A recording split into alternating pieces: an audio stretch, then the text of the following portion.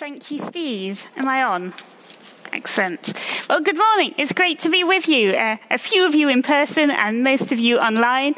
I used to hate being filmed or having my voice recorded in any way, so lockdown has been a great learning curve.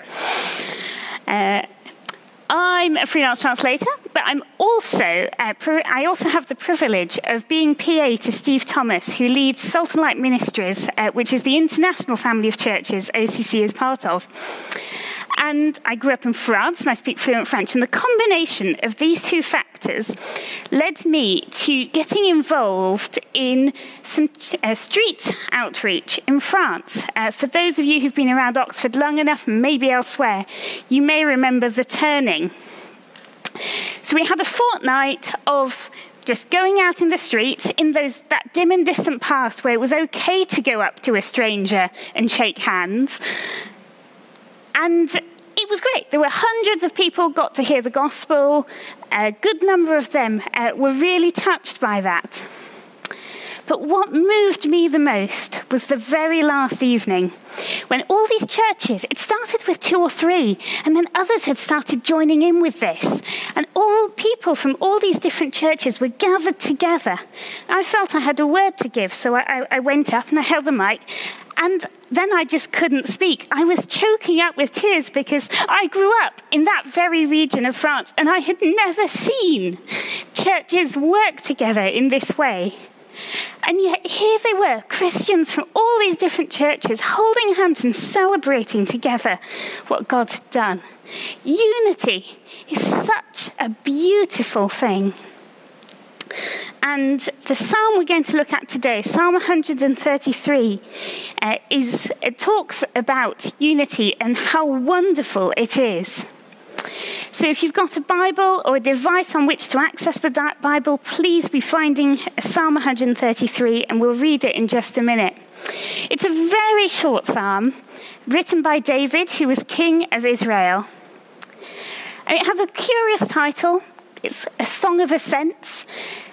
There are 15 psalms in total that have this title. So it was a title really given to a collection of psalms before the book we know as the Psalms was collated together. And it's uncertain exactly when that collection was made or what it was used for, but the general consensus is that it would have been used as the Israelites gathered together to worship, possibly on a pilgrimage after the end of the exile that Johnny mentioned last week, going up to Jerusalem, possibly just going up to the temple for a religious festival. But that's what that's about. So if you've got it now, we'll read it together. A Song of Ascents of David. How good and pleasant it is when brothers live together in unity.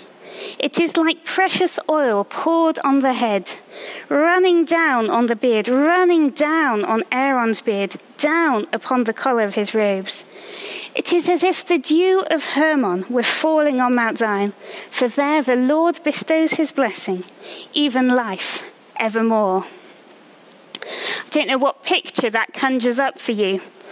I have 2 adorable little nephews. And like most children, they're at their most adorable when they're playing together happily. And there is obviously, unity starts with that simple fact of getting on together well and being happy together. But it's more than that. David, as I said, was king of Israel. But even before his reign, at the beginning of his reign and during his reign, there was conflict within Israel. If you look at the lives of David's own children, between them, they were guilty of incestuous rape, of murder, and of rebellion. David, when talking about unity between brothers, is clearly not just saying something nice about brothers getting on. He is talking about something that is so much more profound than that. The term brothers obviously can refer to a male sibling, but is also used by the Israelites and then adopted by the church, that terminology of brothers and sisters, to refer to belonging to the same family of God, to the people of God, which is a translation that some of the more modern versions use. So it means a common identity. So yes, unity starts in the family, but it is beyond that. It is unity within the whole people of God. And it's not just about getting on together either. It's about living together in unity. You may remember a couple of weeks ago, Dan Kane spoke on Psalm 91 about dwelling in the shadow of the Most High. It's the same Hebrew verb, so it has this meaning of settling down together, of making a deliberate decision to commit to one another. So David is saying that unity is a precious thing. It's a powerful thing, something to be pursued. He illustrates how precious it is with two pictures of oil and dew, which might not make immediate sense to a 21st century British mindset. But 3,000 years ago, which is approximately when this psalm was written, in a dry Middle Eastern climate, people needed something to protect their skin from sun and sand. And so oil was used as a moisturizer. It was also used to tend wounds. So in itself, it was a valuable commodity. But this isn't just any old oil. This is the precious oil that was poured over Aaron. And Aaron was the brother of Moses and was the first high priest over Israel. And in Exodus and Leviticus, we read that God commanded Moses to have a perfumer make this oil made of a special and rare fragrances and spices. And when Aaron was made high priest, Moses was to pour this oil over him as a sign of his dedication to God. And the sheer volume of it obviously speaks of lavishness, of generosity, but also because it was this fragrant oil that was poured out in such quantities, it would have just overpowered any other scent around. Unity, David says, is precious, it's costly. It shows our dedication to God, but it also changes the atmosphere. Dew, what's that about? As I mentioned, I grew up in France, and one year we studied the UK in geography, and the teacher asked me to do a presentation. So I got some information and some pictures together, showed them around. And then the teacher asks me, "Why are all these pictures so green?" Confused, I reply, "Because I chose the prettiest ones I could find." He was a geography teacher. He was looking for geographical fact. It rains more in the UK, and that rain brings us life and allows the plant life to flourish. And so the trees and the grass and the flowers and the bushes come up, and we have this gorgeous green countryside. Not so in the Middle East. In Israel in particular, it doesn't rain for 6 months of the year. Plant life is dependent upon the dew that falls. And again, this isn't just any old dew. This is the dew of Hermon. Hermon is a mountain in the north of Israel. And because of clever climatic facts that I don't quite understand, it gets a lot of snow and rain. Snow and dew. It's a particularly heavy dew, and then the snow melts over the summer and provides more water. So this is the best dew, the most life-giving dew around.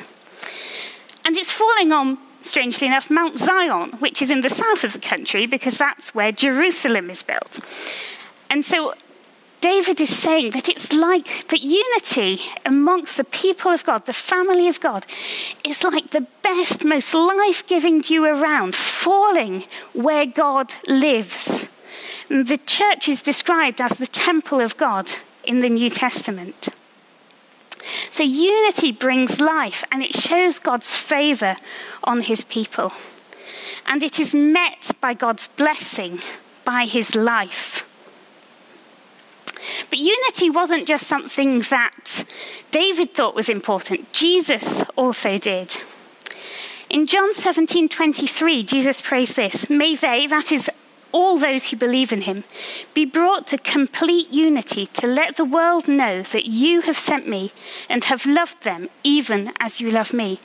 So unity isn't just nice for us. It's actually a key part of our witness to the world.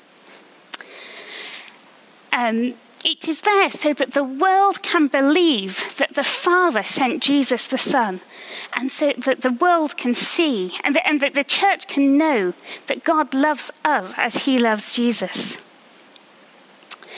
This last Christmas, actually, somebody commented about my sisters and me that there's never a crossword between them.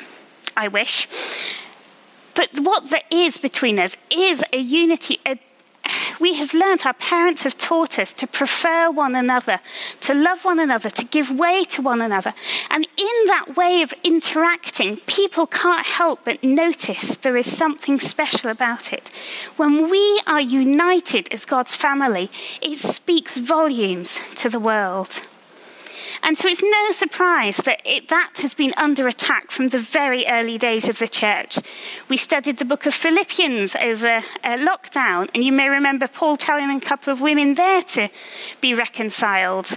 And obviously then we've had wars of religion. Today, possibly, we're not so tempted to take up arms to defend our particular doctrine or practice. But there's a more subtle risk of being taken in by the polarization of society and starting to believe that if somebody disagrees with me, then I can reject them. They are clearly not a good person. But that is not what God says. In God's eyes, in a way, we're all bad people because we have all sinned against him. And yet he himself chooses to offer us all, each and every one of us, undeserved grace and mercy. And more than that, God himself is the one who allows us to have such diversity, because no one people group, no one way of thinking could fully represent who God is. We need each other. And so unity is not about all thinking the same thing or doing the same thing, but it's about seeing our differences as different parts, different tools that we can have to represent God to the world. Another picture that the New Testament uses of the body, of the church, is the body. And the eye and the foot do not perceive the world in the same way. They do not respond to the world in the same way. Yet, in order for me to get here from my chair, I needed my eyes and my feet to work together with their different strengths. In fact, I have a neuromuscular condition and walking is difficult because my foot is not properly aligned with the rest of my body. And that causes pain and difficulty. For the body to function well, there needs to be alignment between the different parts. There needs to be understanding of the gifts and the strengths and a willingness to work together with that. And so unity is not about trying to say I am right and imposing that upon the rest of the world. Rather, it's about bringing Christ glory. What will bring Christ glory? Yes, there are times we need to challenge each other because there are things that we do, say, believe that are wrong. But in that, the question is not how do I prove to them that they're wrong, but how can we use this to bring glory to Christ? And yes, God is glorified but when people repent. Yes, God is glorified when people have a greater understanding of who he is. But Jesus is also glorified when we are willing to put aside our own opinions, our own way of thinking, what we consider to be our rights, and say, actually, I am going to value Jesus. I am going to value the unity of the church above my own thoughts. How do we do that? Well, it is only through God's grace. Just as God is the one who commanded that oil to be made and poured over Aaron, just as God is the one who created the laws of nature that allow the dew and the snow to fall on Hermon. God is the one who gives us our grace and our unity. So in order to have unity within the church, we need to be in a right relationship with God so that we can be calling on his grace, that grace and forgiveness he has shown us so lavishly, so generously, that we can then offer it to other people. And know that we together are working as a global church towards seeing Christ's glory fill the whole earth. There are many ways we can start this. It may be something as simple as knowing that you are in conflict with another brother or sister in Christ and offering them, if it's safe and if it depends upon you, that reconciliation. You may need to apologize. You may need to offer forgiveness. You may need to do a bit of both. But in as far as it depends on you, help the body of Christ find that realignment. But more than that, it may be that you have never actually explored the richness and the beauty of the diversity of the church. It may be that you've never quite understood how we can be diverse and united. So why not, especially at this time when it's so easy to access what other churches are doing, why not take the occasion, maybe during August when we're not doing live streams ourselves, but also during the rest of the week, to follow another church service, to engage with something that they're doing and start to appreciate the gifts that God has given, a different expression, a different culture maybe. And if God has been saying anything else to you whilst I've been speaking, please do that. Please tell someone. It helps bring accountability, but also means you know that somebody is praying for you as you're doing it. But whatever you do, let us together as a church, both locally and globally, pursue unity to bring life like the dew, to change the atmosphere like that precious oil, to receive God's blessing and to testify powerfully to the world that the Father sent the Son to save it.